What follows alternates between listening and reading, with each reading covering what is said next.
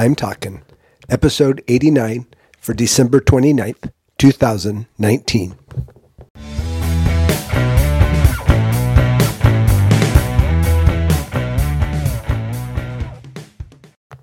This is Joel from the I'm Talking Microcast, where I share my thoughts on a topic that has piqued my interest this past week. This week, we're talking year. As we come to the end of another, I thought the word year was a good word to talk about. To start with, it is an important measure for almost all of us, if not all of us, who exist in this world. We use it to mark important things like birthdays and anniversaries, like wedding anniversaries or maybe work anniversaries.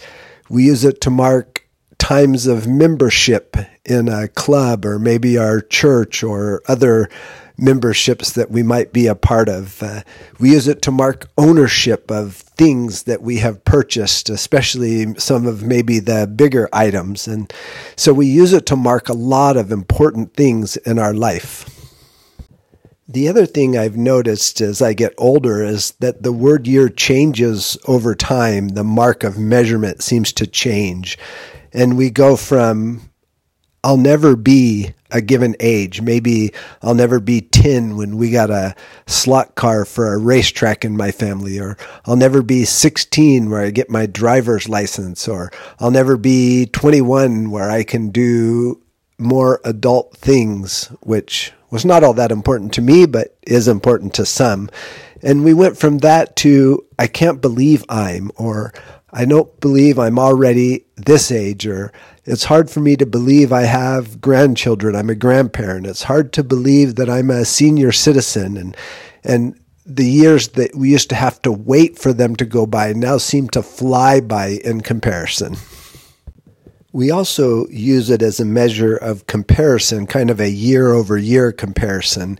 When we were younger, we might be, well, last year I was this tall, and this year I'm this many inches taller, or last year I could only count to this number, and now I can count much further than that, or last year I only made the junior varsity team, and this year I made the varsity team. And then as we get older, we're like, last year I used to be able to bend over and touch my toes. This year I can touch my knees.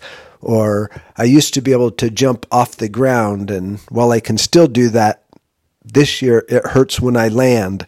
There are so many things that we use to compare year over year, maybe personal goals. Last year I made this much money per year. This year I've beaten that by this percentage, or last year I wanted to save this much money and I've done that this year, saved more or spent less, whatever it may be, but we use it as a year over year comparison. So unfortunately, or maybe fortunately, depending on where you are in the spectrum, all of us are only given an allotted number of year, and we use it as we see fit to do the things that we want to accomplish. But in that limited amount of year that we are allotted, we have to think about how we want to spend them. And many times at this time of the year, at least, we talk about resolutions, which is not really something I'm big on, but maybe I just call them different things. But whether you call it challenges, maybe you call it personal goals, whatever it is that you call it, let's all strive to make this the best year we have had in some time.